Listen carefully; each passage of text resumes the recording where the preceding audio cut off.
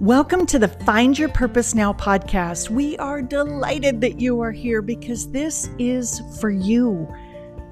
We do this to help you find and live your purpose, the good purpose that's uniquely yours. Because when you find it, everything starts to just fall into place. You're happier, you're more peaceful, you have better relationships with good people.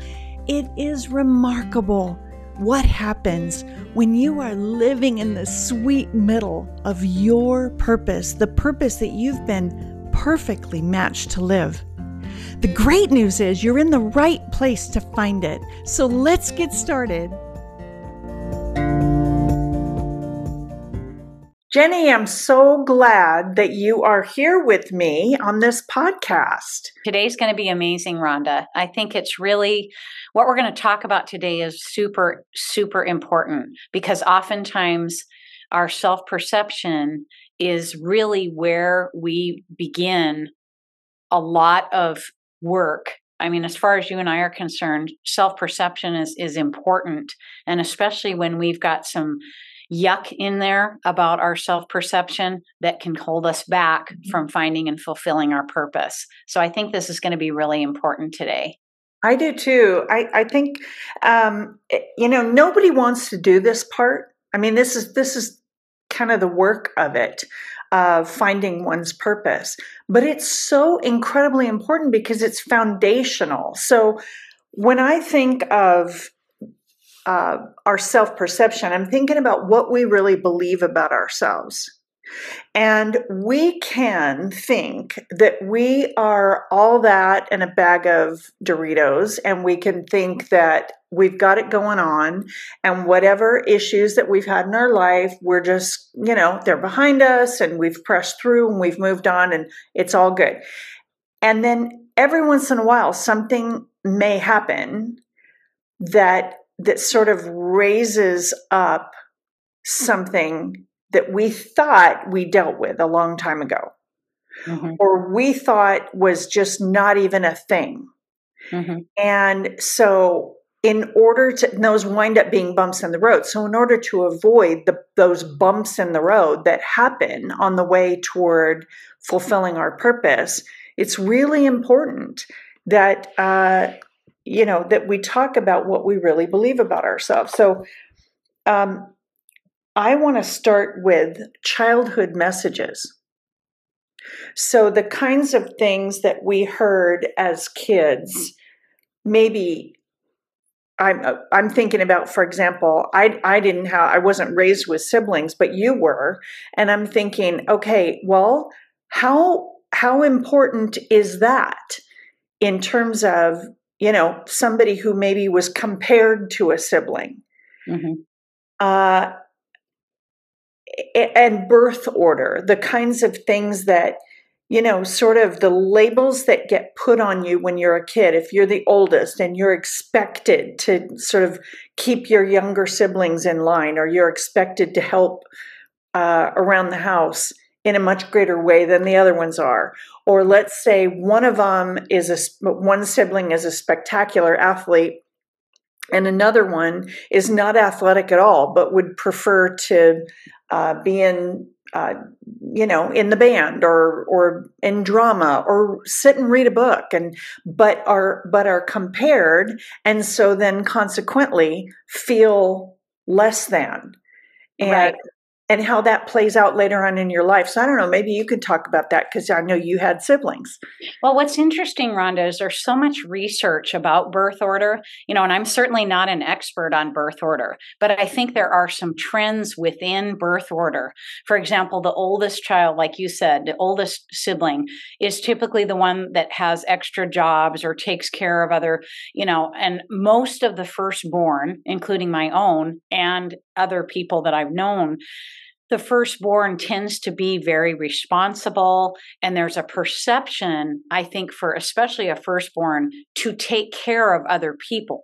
And so when this plays out later in life, I think it's very important that a firstborn, and again, I'm not an expert or a scientist or a researcher or whatever on the subject, but just if we look at it and say most firstborn I know, when they have a time of weakness, their self-perception is, oh, I can't be weak right now. But the reality is they might be going through a season where they need encouragement, where they need, people around them, or, a spiritual transformation, perhaps, of just being encouraged when they're having a hard time. Then you have the middle child, who's often the peacemaker between the oldest one and the youngest one. And this person I've seen middle children be that in their professional life. They have a self-perception that they should be fixing conflicts between workmates, or, cubicle people, or something's weird with the boss. So they want to, bridge the gap. Well, those skills can be really good. The firstborn kids can be super good at getting things done. But what about when you feel weary and you're having a hard time, or you're going through a transition? You might have a perception that I don't know how to do this anymore. It's really hard. Or the middle child trying to be the peacemaker, and you just can't do it. And then there's the babies, of which I am. So the babies sometimes have a self-perception that we were spoiled, or we didn't have as many jobs as everybody, or you had it easier than me, and I think sometimes, even when I was a young kid, sometimes for me personally, maybe I was a little bit more babyish, or dependent on people, because I had people around me that were doing things. So I had a self-perception that somebody would always help me with something. And it was interesting, as I transitioned into college life and then married life, I was very alone. I wasn't around my family. I wasn't around anyone really that could help me. So I had to kind of shift that self-perception of needing people to help me and really rise up and be strong. And that wasn't a bad thing. It was just a thing, Right. for me personally. So I think that there is some validity to birth order and how it can affect our self-perception. And there's good things and things that could be negative for some people. Sometimes people are, very responsible and they like that feeling of being a first child. And then sometimes they don't. I'm not here to speak for our audience, but I think it's something, as we look at self-perception, I think it's important to think of, what do I have in my backpack that's on my back about my self-perception that could be affecting me finding and fulfilling my purpose? Am I stuck? Do I feel powerless in a situation? What is it that might be affecting my self-perception right now? Yeah. Yeah. And birth order is just one thing. If we think about all the stuff that happens in childhood. So, for example, if a kid struggles in a certain area, or they feel like they're behind the curve of everybody, everybody else seems to be getting this, difficult concept in their math class or whatever. And here's this kid that, despite asking questions and, working hard and trying to get it, is just not getting it. I don't know if this sounds like it's me, but it was me in the classroom going, I read the chapter, I'm paying attention, I'm listening to everything the teacher says, I'm coming in on lunchtime, I'm like trying to learn, and I am just not getting it whatsoever. And when it looks like everybody else in the class is getting it, and first of all, as an aside, I have to say, everybody is not getting it. They might have that, you think they are, and you think you're the only one who is not getting this, but no, you're not. So, when we feel like we're behind on something, or we've overheard a parent, the mom say to her girlfriends or, sisters, her mother, whatever, I don't know, she's just not meeting her marker. She didn't walk when she, at X number of months, whenever they say a child is supposed to walk, and, oh, she's not making a complete sentence at this, so a child can hear those kinds of comments or be in the classroom and not understand something, and then sort of just automatically feel like they're slow. Mm-hmm. They're they're not great at this, or they're behind the curve. And, remarkably, Jenny, what just is so profoundly sad to me, I've known people who in their 30s or 40s still carry that. Like in the sort of the undercurrent of their life is, I don't know. I don't really think I'm not going to try for that promotion because I don't really think I could do it. And how humiliating it would be, right? If I got this big assignment and I couldn't pull it off, or I took this promotion and I was awful at that, with the new responsibilities or whatever. I think a lot of people absorb those childhood messages from the family, from the classroom, bully on the schoolyard, whatever it was, and they just carry them, like you said. I like how you put it. They carry it on their back their whole lives. Mm-hmm. Yeah, and so I think we go back to all the time asking the question, why do I feel this way? What kinds of things are we willing to go back and examine that are affecting me moving forward? Those kinds of things. And, you mentioned the relationships and things on the plate. I remember as a little girl having two really good friends. And my mom always used to say, three's a crowd. So very often, two of them, whether it was me and one or another one and one, whenever those two were together and I felt left out, I realized how much I kept that on me. My self-perception of being left out or rejected, that really affected me until several years ago, where I just decided that was not worth it anymore. But recognizing, why do I feel this way? So I would walk into a situation, and I'm just being transparent, where, I wasn't a part of things. I wasn't. But what I've done is I've realized how being part of a team is part of my purpose. So Rhonda, what I did was I've analyzed the self-perception of being left out, or whatever that was inside me as a child when they would run away. I mean, they were nice little girls or whatever, and they could listen to this podcast. I mean, I loved them. But the fact is they would run away sometimes and I would be the one left, or I wasn't running as fast as them, or whatever it was. And then when I was a teenager, and you go through school, and school's very hard that way, you can feel rejected. So then you get into adulthood. But again, when I probably was in my 40s, I realized, what is that? What is that? Part of my purpose is working in teams, being part of something where I'm working with other people to accomplish a purpose. And so what I did was I took that negative self-perception, and believe me, it wasn't easy. But I mean, I'm it's as difficult for me as it is for anybody else to recognize a negative thing that I carried with me for years, and how can I turn it to meet the purpose, and how can that marry the purpose? Because I need to be with people working in teams. And I feel a part of things. And so what was really interesting as we're talking, and I'm thinking of that, what was once a negative self-perception was really my sense of wanting to belong to something. That I think it was part of me realizing I needed to be part of a purpose with a team of people. I think that's a really good example of connecting some dots. So you thought of a time that, you didn't say it, but I was thinking, because I'm an empath, I automatically felt pain at the idea, at the notion of, other little girls running, and, you couldn't keep up with them or whatever. And so therefore you're left out. And the idea of being left out, I think, is a universally painful thing. And I think at some point in all of our lives, we've been left out. We were, if we look back at just childhood stuff that most of us as adults go,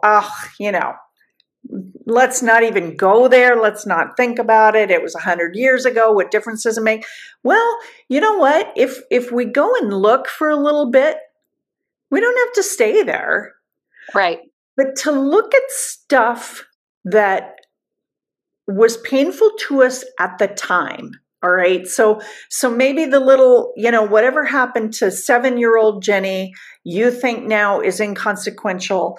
But as you thought about it, you realized you didn't like that feeling of being alone. You wanted to be a part of a group. I think that's pretty universal. And I'm an off the chart introvert saying that. I like to work alone in a cubicle. I'd rather be left alone. But I do get the whole idea of wanting to be a part of something, wanting to be a part of a team, wanting to do something that's bigger than yourself. I get that. And I think a lot of people will get that. And so if we look back at those childhood things of not being picked for the team, right? Those kinds of things that have happened to lots of us that, with the last one left, nobody wants you, and you're assigned to, this person's team, and everybody on that team groans. And, well, those things hurt. And yes. It's okay. It's okay for us to look at it for a second and go, you know what? That really did hurt. Or whatever it is. Your best friend moved away in the second grade, or you're the one who moved away in the middle of high school or middle school when it's really, really hard, to go into a new place, a new school, new kids, new everything. There are people who have had those kinds of experiences, and if they'll look at those painful things from their childhood, from their teen years, from their 20s, or whatever it is, if we look at the different seasons of our lives and we look back at the things that bothered us, those really can be clues for how we want to create the life that we were built to live, that we were born to live. You found out you wanted to be a team. You didn't want to be a part of a team. You didn't want to be the Lone Ranger. And I think that's really important. For people who felt like they were behind the curve, or they weren't good at math, or if the family said, you're a ding-a-ling like Aunt Bessie. She's always been a ding-a-ling and you're just like her. Whatever those messages were that we carry with us, it might be time to literally take that off, like taking off an old coat or sweater or something that we've had on forever that just doesn't fit anymore. Right. And when being willing to let it go, I'm not saying it's easy. People have been through very difficult circumstances, and it's very hard sometimes to let go of some of those, self-perceptions. But I think sometimes we have to ask ourselves the question, does it serve me well to have that negative self-perception?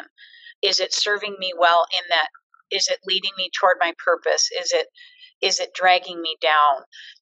One of the things I did recently with a group of people was we were talking about comfort zone and courage zone out of a book that we're reading.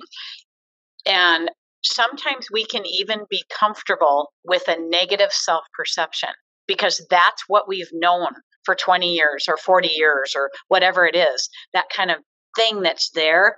And it keeps us from going to the courage zone where we take a risk, where we let some things go, where we move on.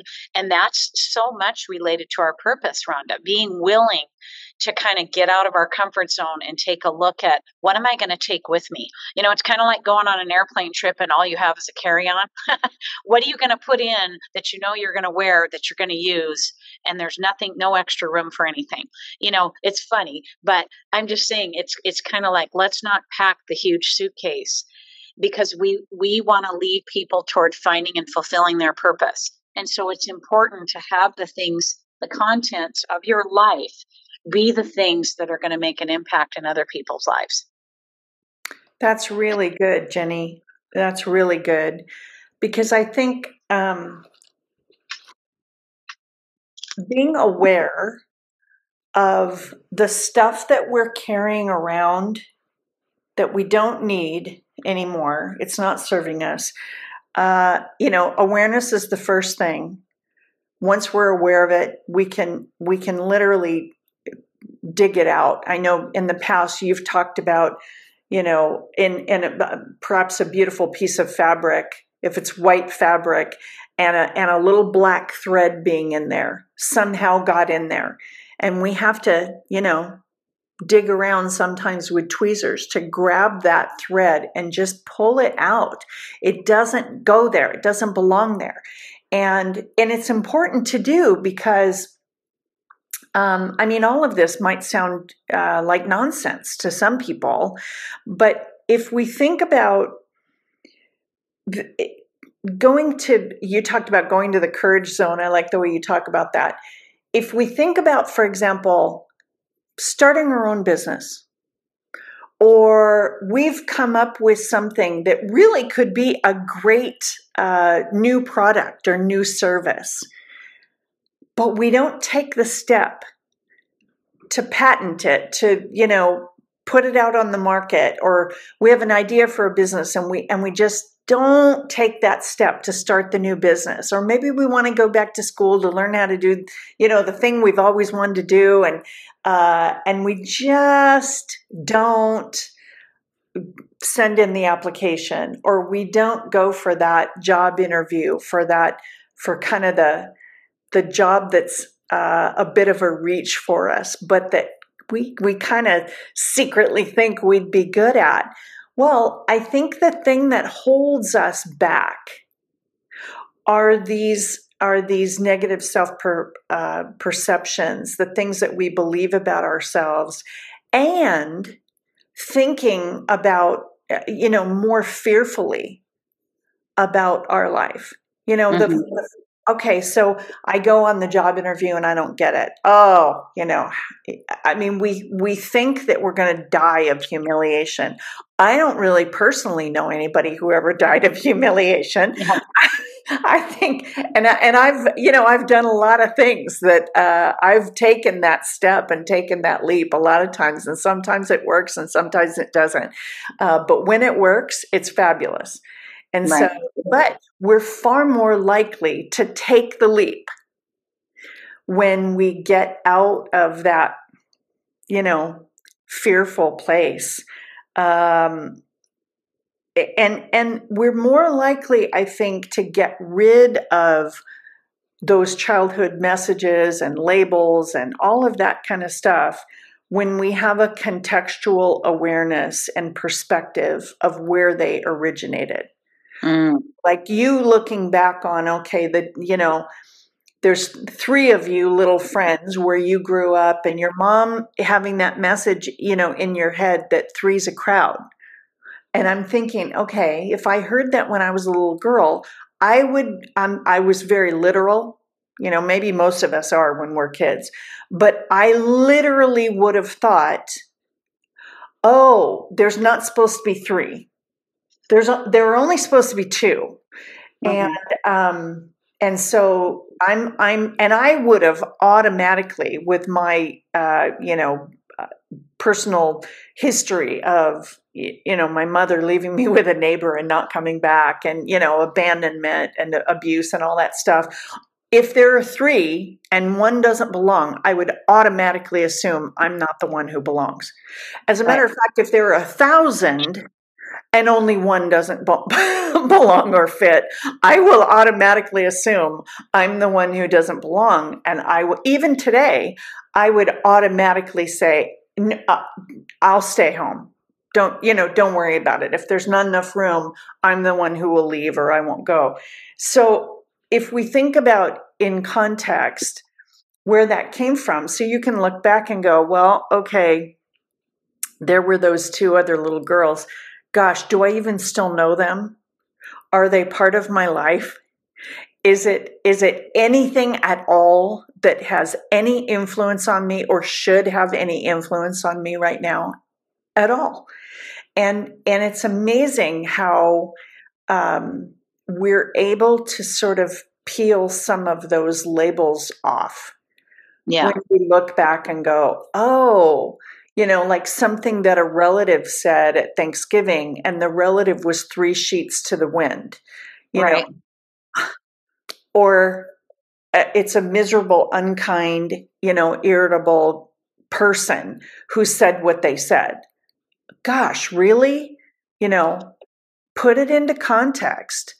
Yeah. Change. What are we going to let stick? I mean, and it's easy to say because people can say so many hurtful things, but it's kind of like, what are we going to let stick? And how does it affect our purpose? I keep going back to that. How does it affect us moving forward, moving to a new horizon, moving to a new place in our life? We need to take the most valuable things. And although I think there's lessons to learn from even negative self perceptions, we can learn lessons from them, but take the lesson and go.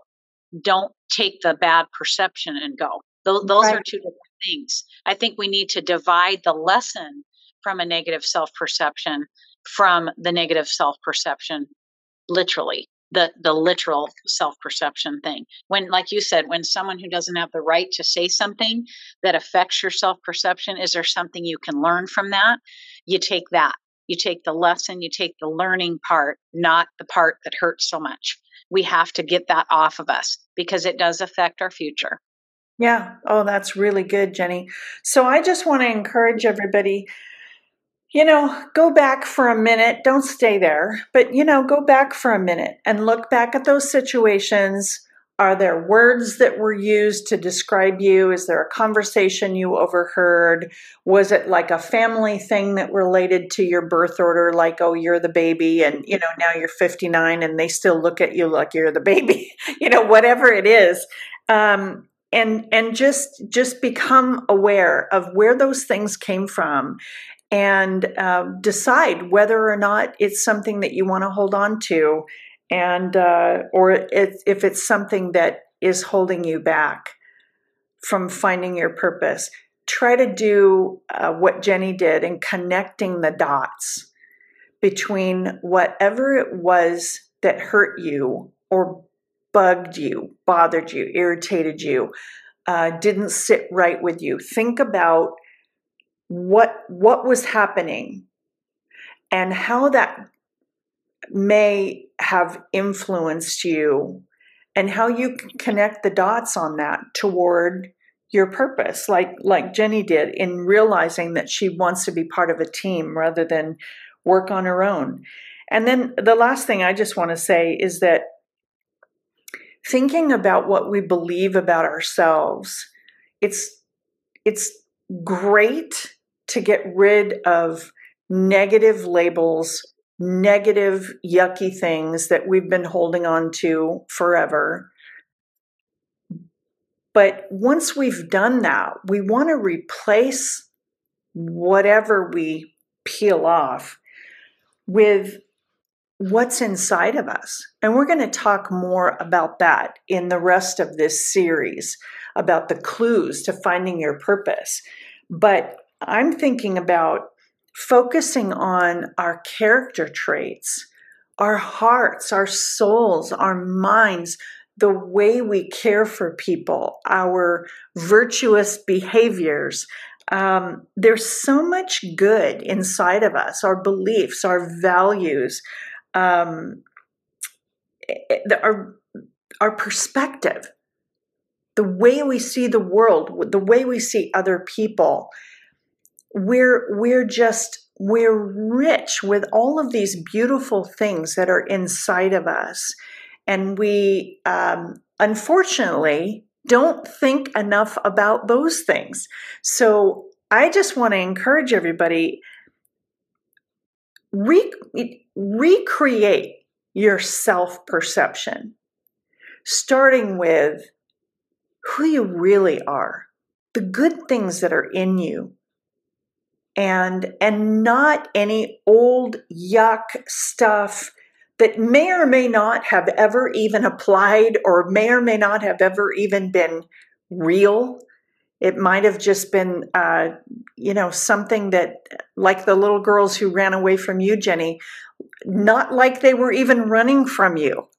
Maybe they Right. happen to be faster runners. You know what I mean? And Right. so, I mean, some of the stuff that we're carrying around is probably wasn't even intended to harm us to begin with. So that's what I want to leave everybody with. So we'll see you next time, and keep looking for your purpose. It is discoverable, and when you find it and you start living it, there is absolutely nothing like it.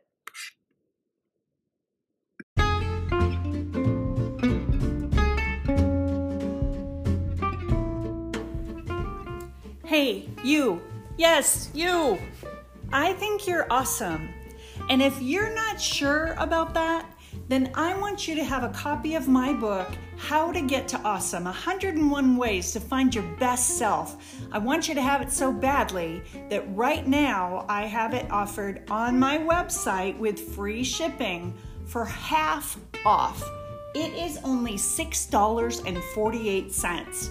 Go to Rhonda, RHONDA.org, click on books, and get yourself a copy of How to Get to Awesome.